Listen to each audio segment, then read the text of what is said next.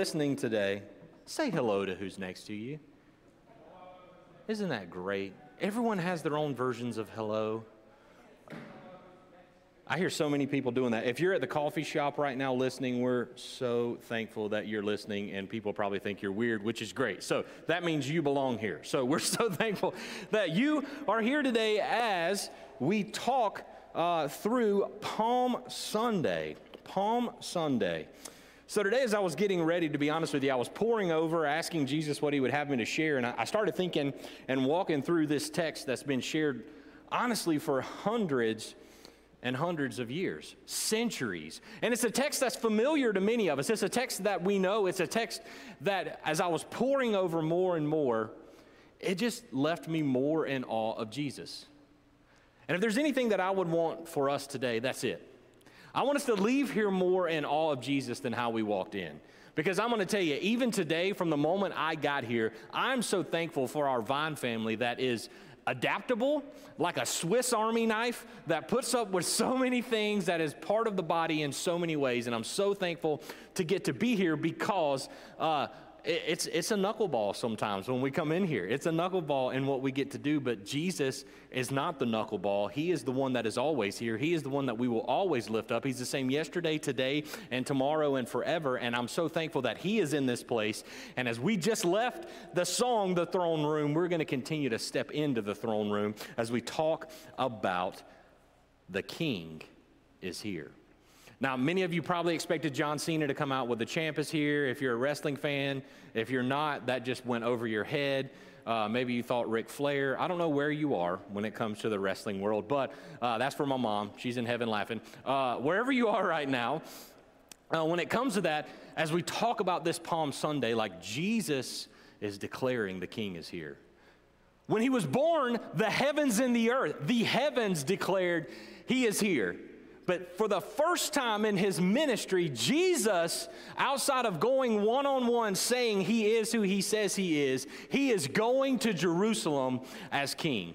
As we dive into the triumphal entry, as we dive into what Palm Sunday is, this is one of 11 stories that are told across all four Gospels. So I shared this a little bit Thursday, so I'm going to tell you the 11, and I'm not going to go in like real fast order. Listen to this again when I do it, but there are 11 stories that are told in all four Gospels. The triumphal entry is one of them. The other is the baptism of John, the anointing at Bethany by Mary for Jesus, the feeding of the 5,000, Peter's profession of faith, the Last Supper, Jesus in Gethsemane, the trials that Jesus walks through, the crucifixion, his burial, and his resurrection. Those we go through, those are the 11 stories that are told in all four Gospels. So as we dive in today, I want us to leave more in awe of Jesus than how we walked in. So what we're going to walk through today is Matthew's account of the triumphal entry. Matthew's account of the triumphal entry. If you've got your Bible, let's go ahead and get to Matthew 21. Matthew 21. And we're just going to be going through there. Like I said, you can go through, it's in all four Gospels. You'll see the triumphal entry in all four. But we're going to be in Matthew 21, and I want to set this up. We're going to do it a little different, I guess, than normal. We're going to be kind of going through the verses today. I don't have points for you. I know that sometimes I have points, sometimes I don't. Over these last few weeks, we've just been trying to let the Word of God speak, and today that's what I want. If I want you to leave more in awe of Jesus than how you came in, it's not going to be because I gave you a great point. It's not going to be because I gave you a great quote. It's not going to be because I gave you a one-liner. It's going to be because the Holy Spirit spoke to you through the Word of God. And that's what I want for each and every one of us today. And as we go into this season, without lack of a better term, many of us have been through funerals. Right? Like we're coming out of a pandemic. We've had some massacres that have happened, some mass shootings that have just recently happened. We've had some things that go through, and I want to look at this in a positive light, so hang in here with me. I'm going somewhere. One of the most spoke about phrases as a funeral as you're getting to Matthew 21 is this: I feel like I lost a piece of me. And physiologically speaking, that's absolutely true. Believe it or not, that's why a husband and wife who's been married for 30 years, they really do feel like they lost someone when they lost their spouse, because your brain dumps memory. It becomes efficient when you get older. So in other words, there's a reason why one of you knows the PIN number to the card and the other doesn't. One of you knows the combo lock code, the other doesn't. One of you knows where the keys are and the other doesn't. And so when someone passes away in your life, it really means you lost something. Where am I going with that? All of us have and need each other as we mature. We realize that. We need each other. We have a shared history, and so what I want to walk through as we talk about the triumphal entry is, what is the shared history that God is doing? What is the string he is pulling in this tapestry? What is our shared history pointing to in this moment as Jesus goes into Jerusalem during the Passover festival as king?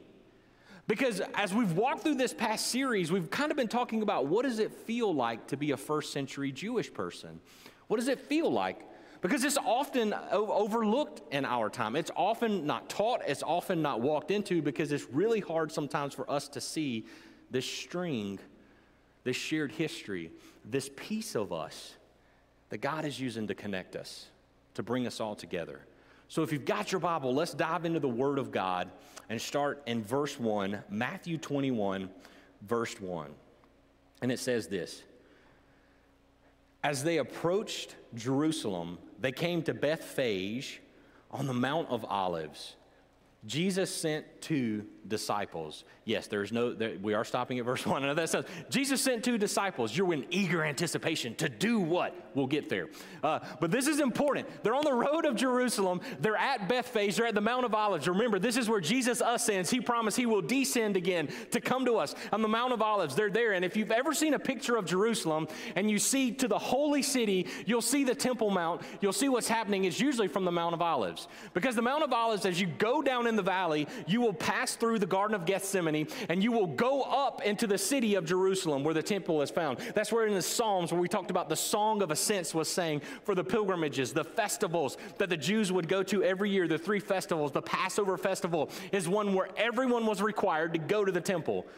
And so this city is bustling, 150,000 plus people crammed into this place, and they're all going the same way. And Jesus looks out, and for the first time, it's different. It's different this time. There's something special going on here. It's the end of the road. The cross is before him.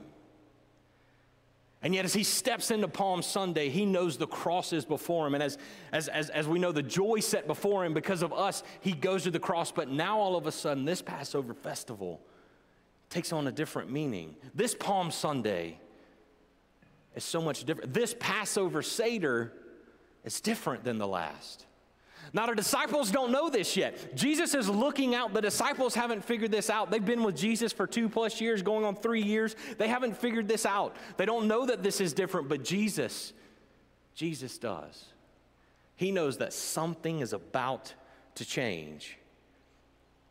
You see what ends up happening all the way through this as you go down and up, Jesus knows that he's got to go into the depths of the valley for us to rescue us and bring us up out of the pit.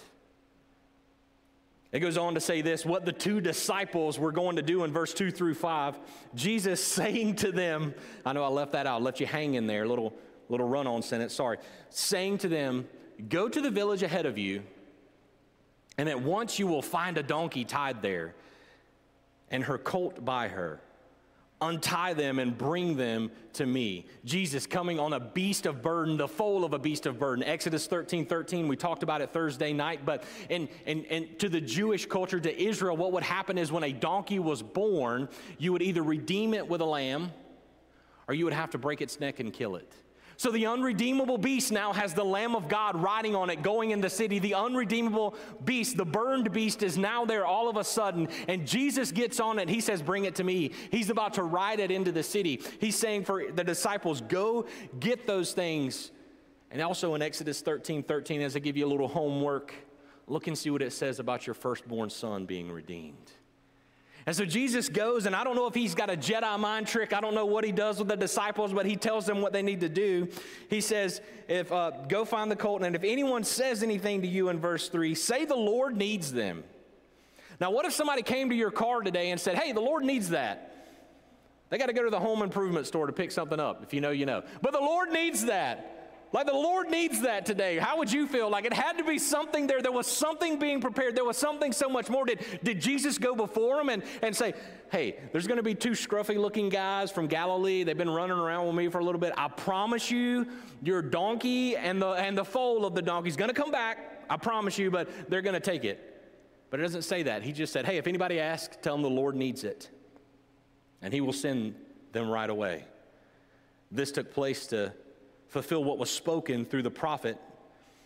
Say to the daughter Zion, see, your king comes to you, gentle and riding on a donkey and on a colt, the foal of a donkey. You see, Matthew is pointing to Jesus's humility. If you look there, that's in Isaiah. If you have footnotes, it's awesome. I love footnotes in your Bible. Isaiah 62:11 is what's being fulfilled there. And if you see something that's important, I always like to go back and look there because you can see through that first century Jewish mindset when Jesus was walking there.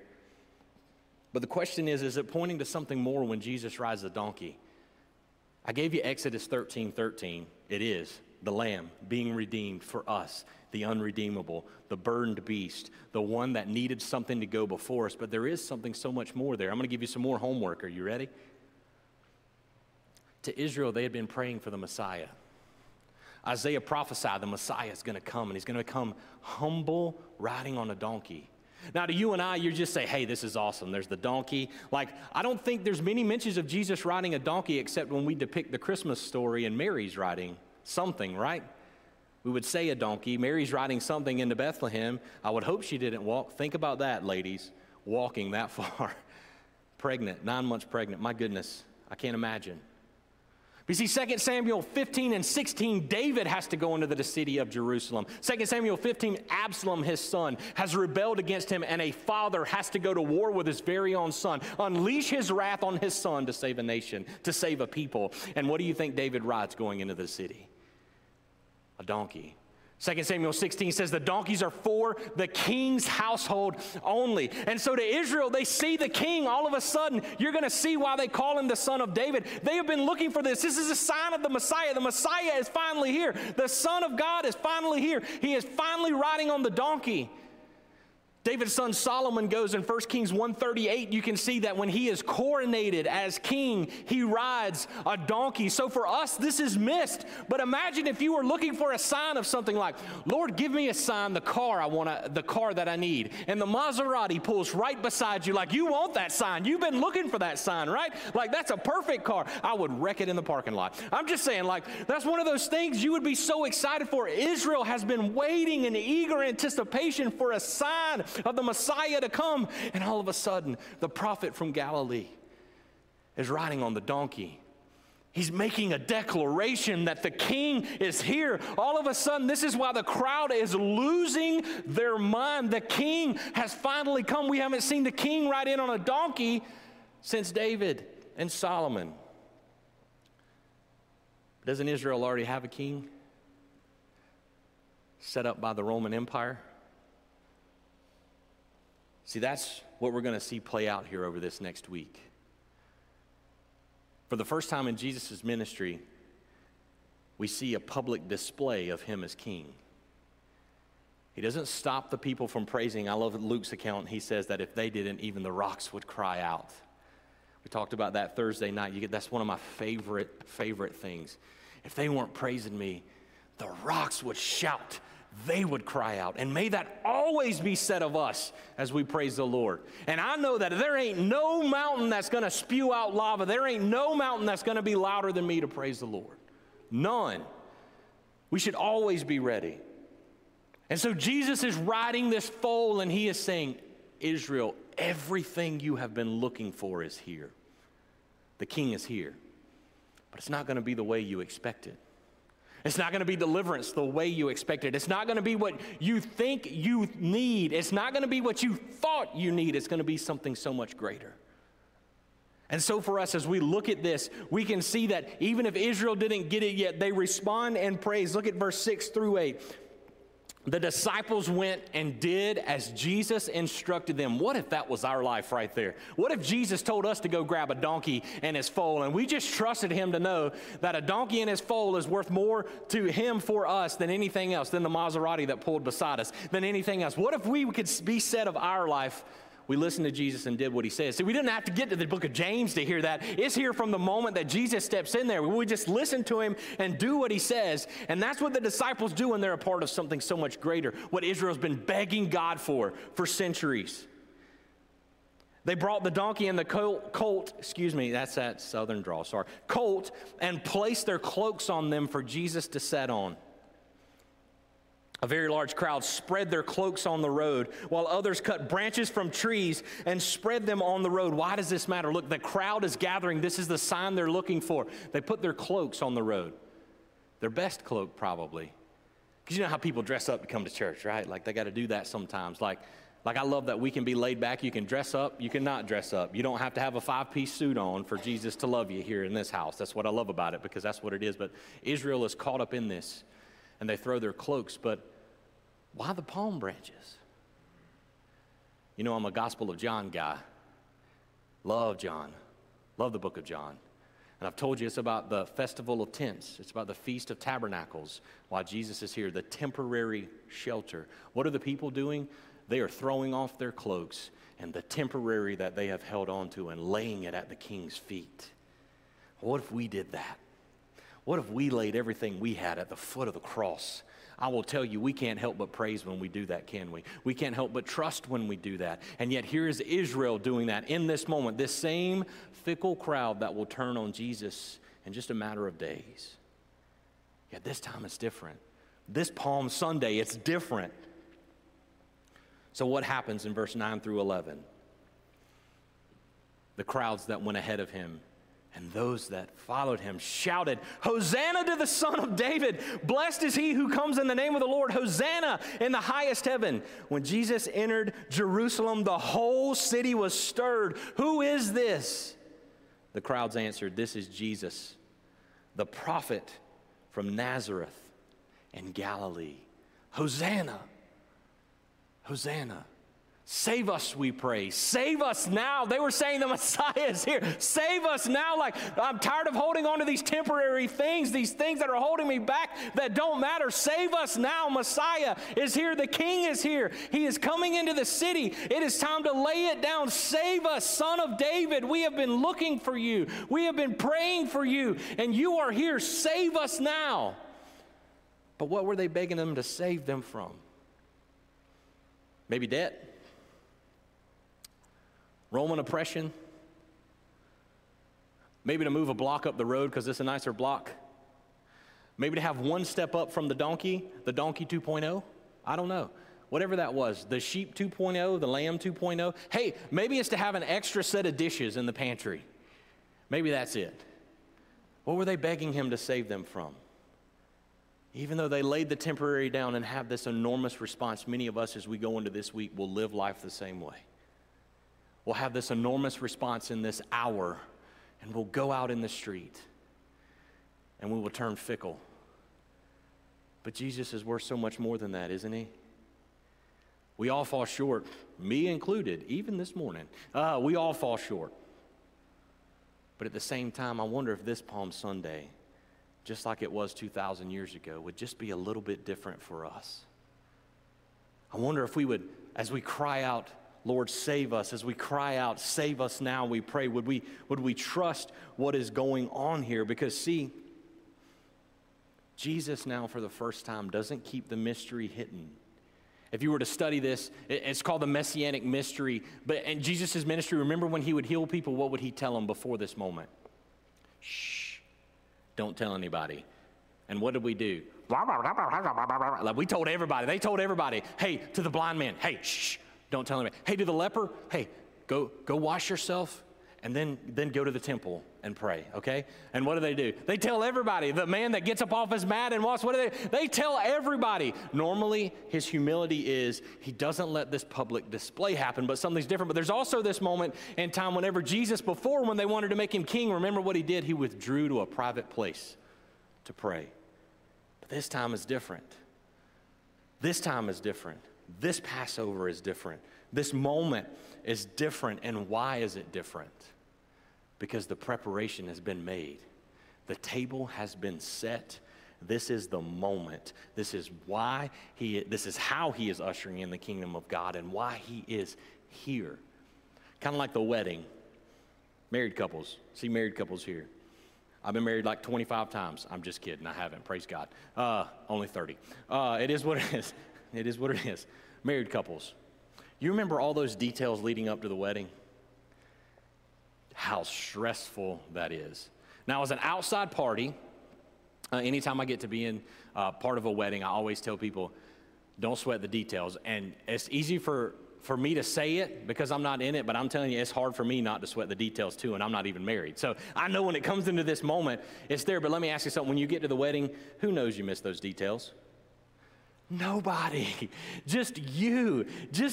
Nobody knows. They don't have anything. It doesn't matter that the rice was the wrong color, or that the birds ate it, or if your bubbles didn't quite go the way it was supposed to, or the cake didn't taste the way that you thought it would. Like, nobody remembers all of that. Or that maybe you fell going down the aisle. You just didn't record it. It's okay. Whatever that is, nobody really remembers those little bitty details. So there comes a moment where you just got to let the details go because there's something greater that's happening. When I tell everyone to stand and the bride walks down the aisle, what I hear most grooms say is that's when it hits them. Something's about to change. And as she sees him walking and she's walking down the aisle, she knows that something's about to change for the rest of my life. Like, really, like, we've talked about it, we've prepared for it, but like, this is about to happen. That's what Jesus is doing. The wedding is here. The cross is about to happen. The preparation has been made. The table has been set. And now he is going to fulfill what only he could do. And I just want to say on the back end of this, maybe you're in a season of preparation right now. In God's kingdom, there's always preparation. And I will tell you, I'm a fighter. I don't like the preparation. The preparation stinks, don't it? Maybe you're in the middle of God preparing you for something right now. Trust him in the wait. Trust him in it. Because I will tell you, as I tell folks when it comes to their wedding, it's a blur, isn't it? You remember your wedding by the pictures. You remember a couple things about your wedding. Your spouse, what they look like. You probably remember when you kissed and you were announced. Maybe a dance if that wasn't a blur. But more importantly, if no one saved any food for you, you didn't eat for like 14 or 15 hours straight. Like, you were just starving. Let's be real. Like, you don't remember a ton of those things. But in this moment, when the preparation has been set, you enjoyed it though, didn't you? This season of preparation, what if this whole last year what if this time last Palm Sunday, God was preparing us for this one? Season of preparation. Will you trust it? You see, the first 20 chapters of Matthew is 2 years of Jesus' ministry outside of his birth. It's funny, the last 8 are the last 7 days before he goes and talks to the witnesses and he spends his 40 days here. That's no coincidence. It's no coincidence that happens. And you see, as Jesus is about to find out when you come in as king, it's going to get you killed in Israel. Because there's already a king. Herod Antipas is there. Not the Herod who killed the innocents, but his son is there as Jesus goes in there. Herod Antipas is there. The scribes, the Pharisees, the teachers of the law, all those in power. Now all of a sudden, see, the Messiah is here, which means my job is phased out. I must not be important anymore. And all of a sudden, there's a fickle crowd who thinks that they're going to go to war and that the battle preparation is that all of a sudden, like, I'm always thinking Lord of the Rings, I'm sorry. But all of a sudden, the man's going to come on the horse. He's ready to go. Like, you know, Gandalf's going to be there and you know, everything's going to be crazy and whatever, however you want to go it. We can talk a Bible prophecy and all that, but we won't get, that's a tangent I won't go on today. But we think all of these things are coming to be happening, but it's not what they thought it would be. You see, verse 12 through 16 shows what Jesus did in spite of all of that as he goes to the cross knowing he's going to be killed. The first place that Jesus goes in Matthew 21 starts in verse 12. It says this: the first place Jesus goes after he rides in to the city, he goes up the hill, he goes to the Temple Mount, and he enters the temple courts. And what does he do? He drives out all who were buying and selling there. By the way, I have my book for sale in the lobby if you would like to. I've also got some prayer hanger. I'm just kidding. That's wrong. Don't send hate mail, because I won't read it anyway. But wherever you are, I'm just saying, he goes in, he drives those out, he overturns the tables of the money changers and the benches of those selling doves. It is written, he said to them, my house will be called a house of prayer, but you are making it a den of robbers or a den of thieves. In other words, Jesus not only says the king is here, he goes and says the kingdom is here, and I'm ushering it in. No more of these fake false sacrifices, this dead religion that you think you have to go to every festival. You think you have to keep all 600 laws. You think you've got to have it all together when you come in the house with your best cloak on and your best everything on. No more. The king is here and God's kingdom is at hand. And he goes in and he flips it out and says, my Father's house will be a house of prayer. Because no more will the veil be up between you and my Father. Now you can enter his presence at any time. And what happens? The blind and the lame came to him into the temple, and he healed them. But when the chief priest and the teachers of the law saw the wonderful things he did, and the children shouting in the temple courts, Hosanna to the Son of David, they were indignant. Do you hear what these children are saying? They asked him. Yes, replied Jesus. Have you never read from the lips of children and infants, you, Lord, have called forth your praise? That's that childlike faith, isn't it? From the mouth of babes, he's called forth praise. You see, as he goes and these kingdoms collide, the teachers of the law realize it, and I wonder if we do. This is a victory march. It's a victory march to the cross. That's why it's triumphant.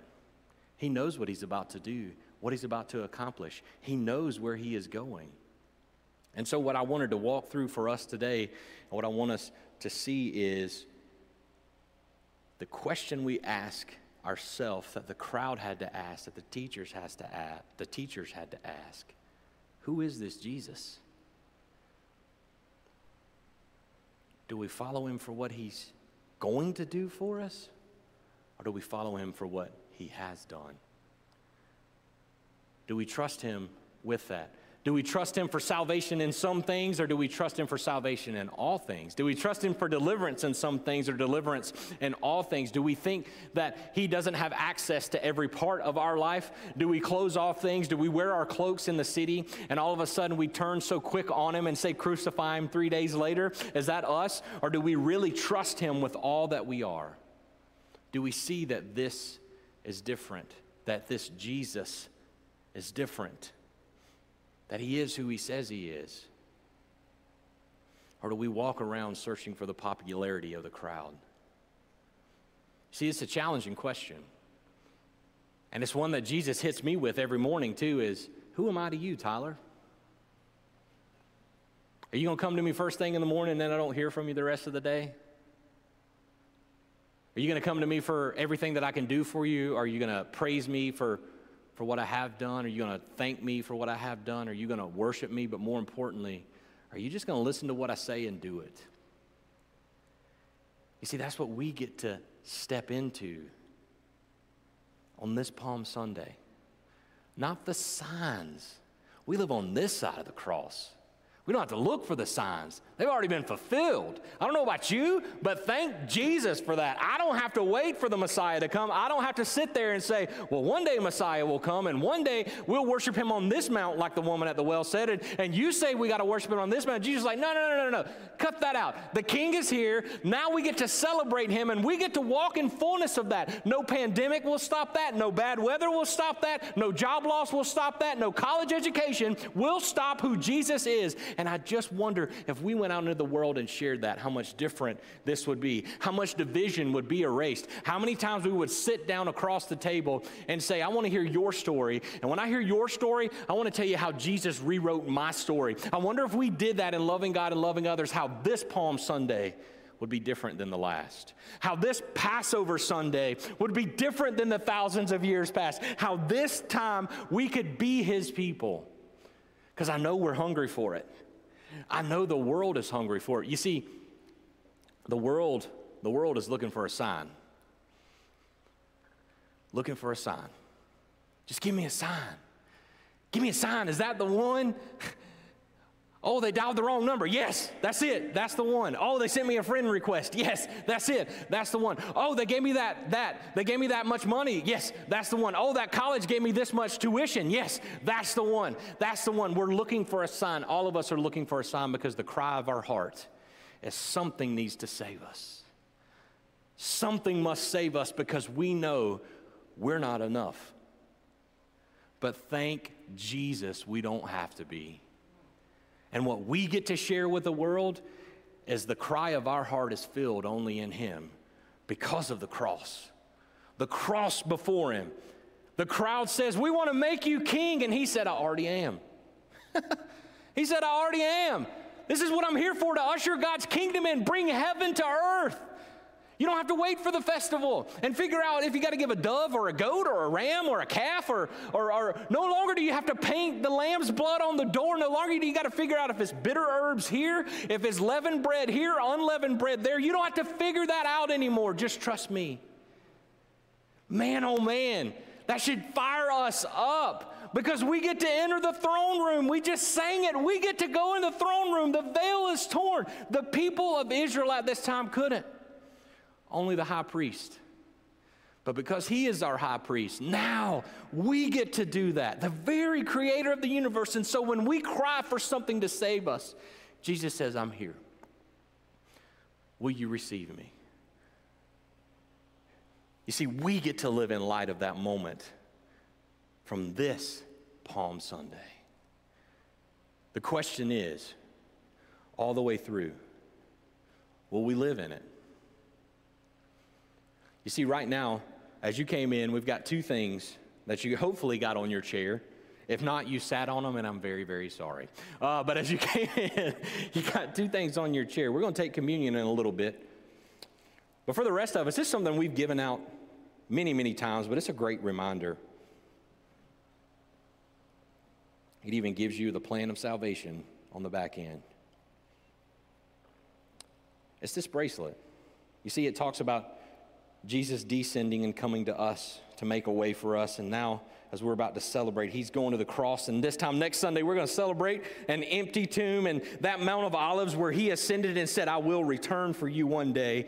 Don't you worry, I am coming back. But in the meantime, I will never leave you or forsake you because the same spirit that rose me from the grave is going to live in you. And one day he's going to come again and he's going to bring us home. The thing that I want to share with us and the thing that's most important for each and every one of us, the reason I wanted to bring this to you today is I know in this house the people that know Jesus as their Lord and Savior, that know he is the thing that saved us. But as you wear that over this next week, I want you to think of the name of people who don't know him as Savior. What if we went out today knowing that every person we pass has that same cry in their heart, that's saying, save us.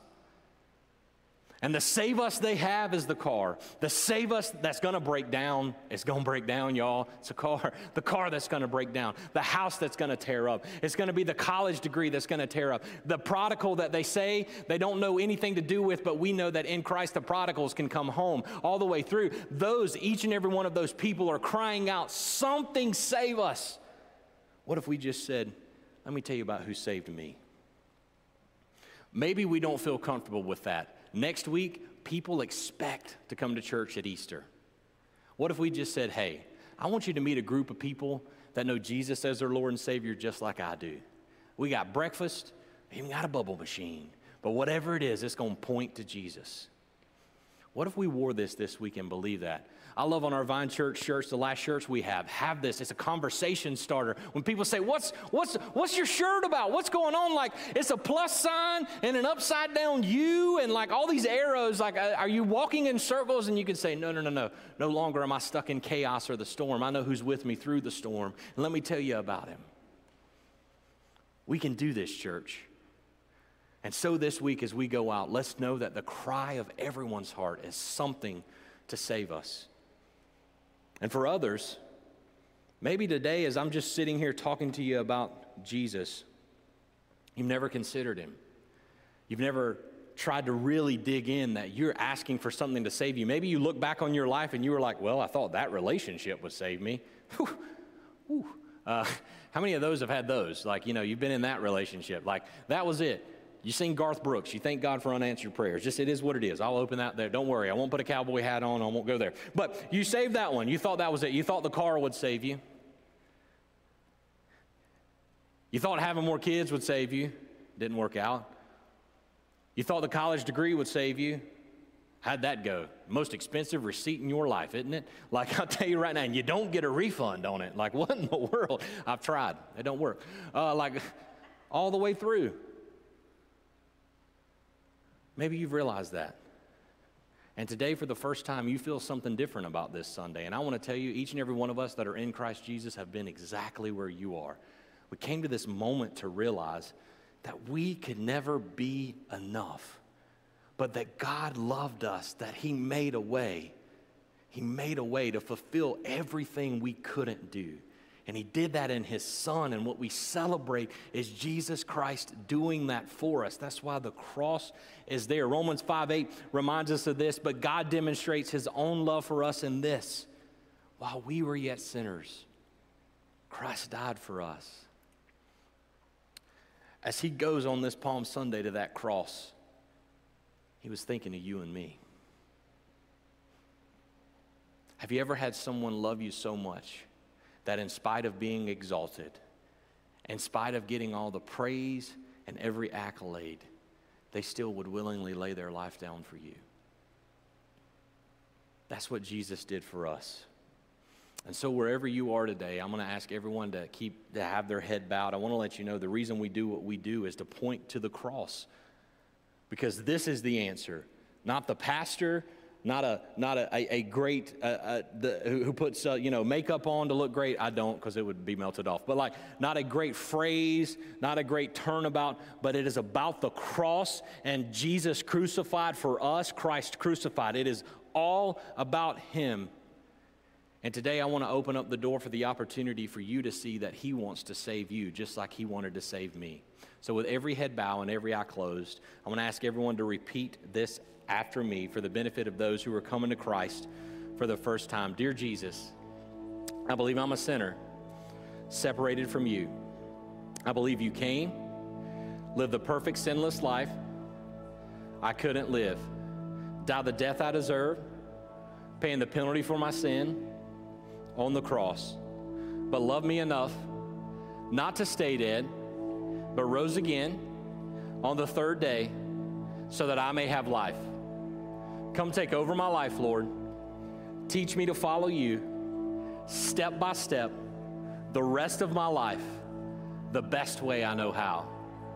With every head bowed and every eye closed in this house and online, if that's you and you can say for the first time you've given your life to Christ, I'm going to count to 3 and I'm going to ask you to raise your hand. 1, 2, 3. If that's you, for the first time you realize that your heart's cry for salvation could only be filled with the King, Christ Jesus, could only be filled with the Son of God, Christ Jesus. If you're listening throughout the week, please let us know. We would love to celebrate this decision with you. You can email us at prayer@thevine.tv or 864-580-6698. We want to celebrate this decision with you because this literally is the best decision that you will ever make. And for the rest of us, you can look up. I just want to say, in light of that salvation, we get to have communion with the very creator of the universe through Christ Jesus. who created us to be in communion, created us to be in relationship with him, loved us enough. He made a way.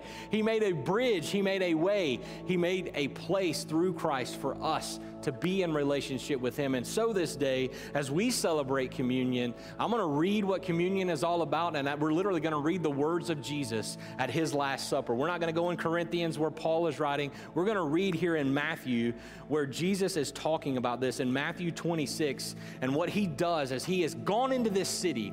He's already said, get this foal and this donkey, there's a place prepared. Then he says, hey, in the city, in the upper room, there's going to be a place for us to go. And the preparation has been made. Now do you see the preparation has been made for the triumphal entry? The preparation has been made for Jesus to come, have this supper, and say this is a moment that points back to me in everything that we do. And so for us, as we take communion, I'm going to read this, and then I'm going to tell you what's going to happen. We're going to take communion together, but I'm going to have a moment of silence. Maybe we just need to have this part where, the Christian life is marked with confession or repentance, or maybe there's just something temporary. There's a cloak or a palm branch we need to lay down at the cross before we take this.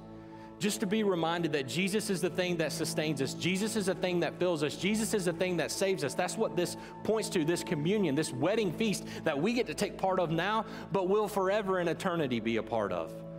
So as I read this, we're going to go to the Lord in prayer in a moment, just in silence. I'm not going to say anything. We're just going to have a moment of silence to lay it at the Lord's feet, and we're going to take communion. Maybe we need to praise him in our silence. Maybe we need to just say, hey, Lord Jesus, I don't know what in the world's going on here, but I know you're over it. Show me the way. Whatever that is, lay that at his feet and just take this communion. Make this Palm Sunday, this communion, different than any moment you've ever been a part of and anyone you've ever been a part of. You see, we take communion because we believe that Jesus is who he says he is. Jesus says this at the Passover, the Last Supper, at the communion we take this time of year and sometimes even more. While they were eating, Jesus took the bread, and when he had given thanks, he broke it and gave it to his disciples, saying, "Take and eat. This is my body." Then he took a cup, and when he had given thanks, he said to them, "Drink from it, all of you. This is my blood of the covenant, which is poured out for many for the forgiveness of sins. I tell you, I will not drink from this fruit of the vine from now on until the day I drink it anew with you in my Father's kingdom." When they had sung a hymn, they went out to the Mount of Olives. So we're going to have this moment of silence, and then we will take communion together with that cup and bread you have in your seat. So anything you have that you need to lay at the feet of Jesus, let's take a moment to do that.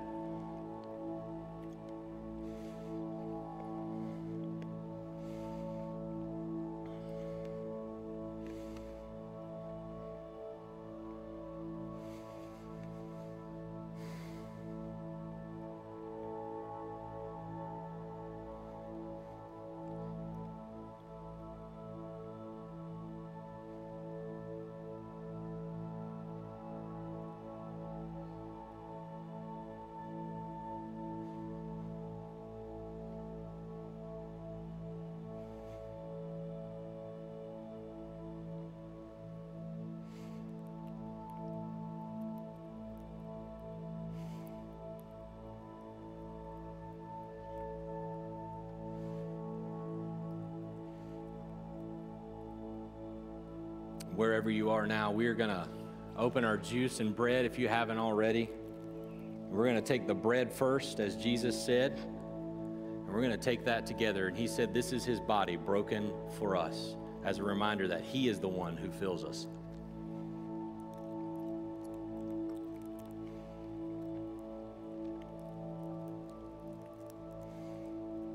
Now we will take the juice.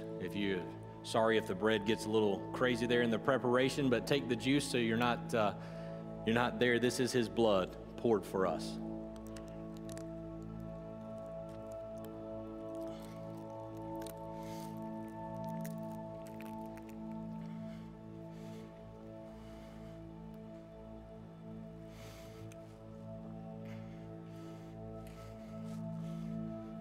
And as we've taken this communion together, I'm about to pray and we're about to go into worship again. And I'm going to challenge us in this prayer to be reminded of this communion and the communion we get to have with the Savior, our Savior, Lord Jesus Christ. And the challenge I'm going to have for us in this prayer is this: will the earth quake louder than us? Will the mountain and the rocks shout praise to him greater than we will? Or will we step into his presence and his court with thanksgiving and praise and lift his name high? So, dear Jesus, thank you that we get to be here today. Thank you for the joy set before you, enduring and going to the cross. Thank you, Jesus, that you made a way where it looked like there was no way, that you came to save all people, not just step back and save us from the oppression of this world, but you saved us from the oppression of sin, the oppression that the sin, the cancer that kills us. Jesus, you made a way. You set us free from it if we would just believe and receive the finished work of the cross, and that you are who you say you are. So I pray and declare that this Palm Sunday would be different, that this communion would be different, that we would go into your courts with praise, and we would know that in this moment, as we lift your name high, that we will be able to declare you in these streets, and we will be your light to a world crying for salvation. Because of you, we get to do this. So I pray, Jesus, we would just step into your courts with praise and thanksgiving and leave here in awe of you. We love you, Lord. It's in your name we pray. Amen.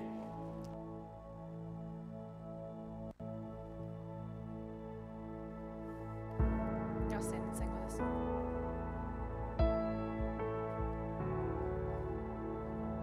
You unravel me with a melody. You surround me with a song of deliverance from my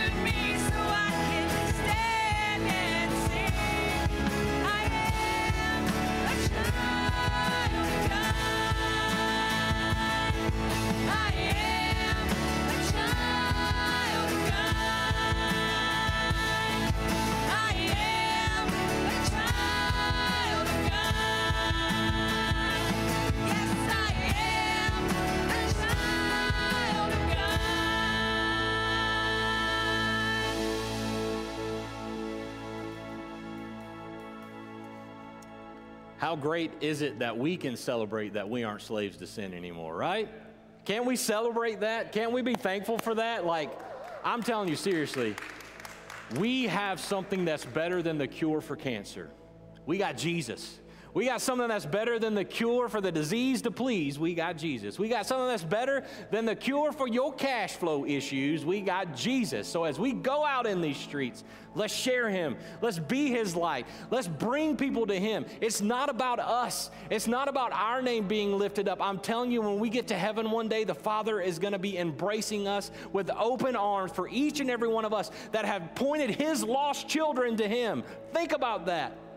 We get to be a part of that. Let's go do that this week, and you make plans to join us next week as we celebrate death defeated and celebrate Resurrection Sunday for Easter at the Vine. Have an awesome week. We'll see you next week.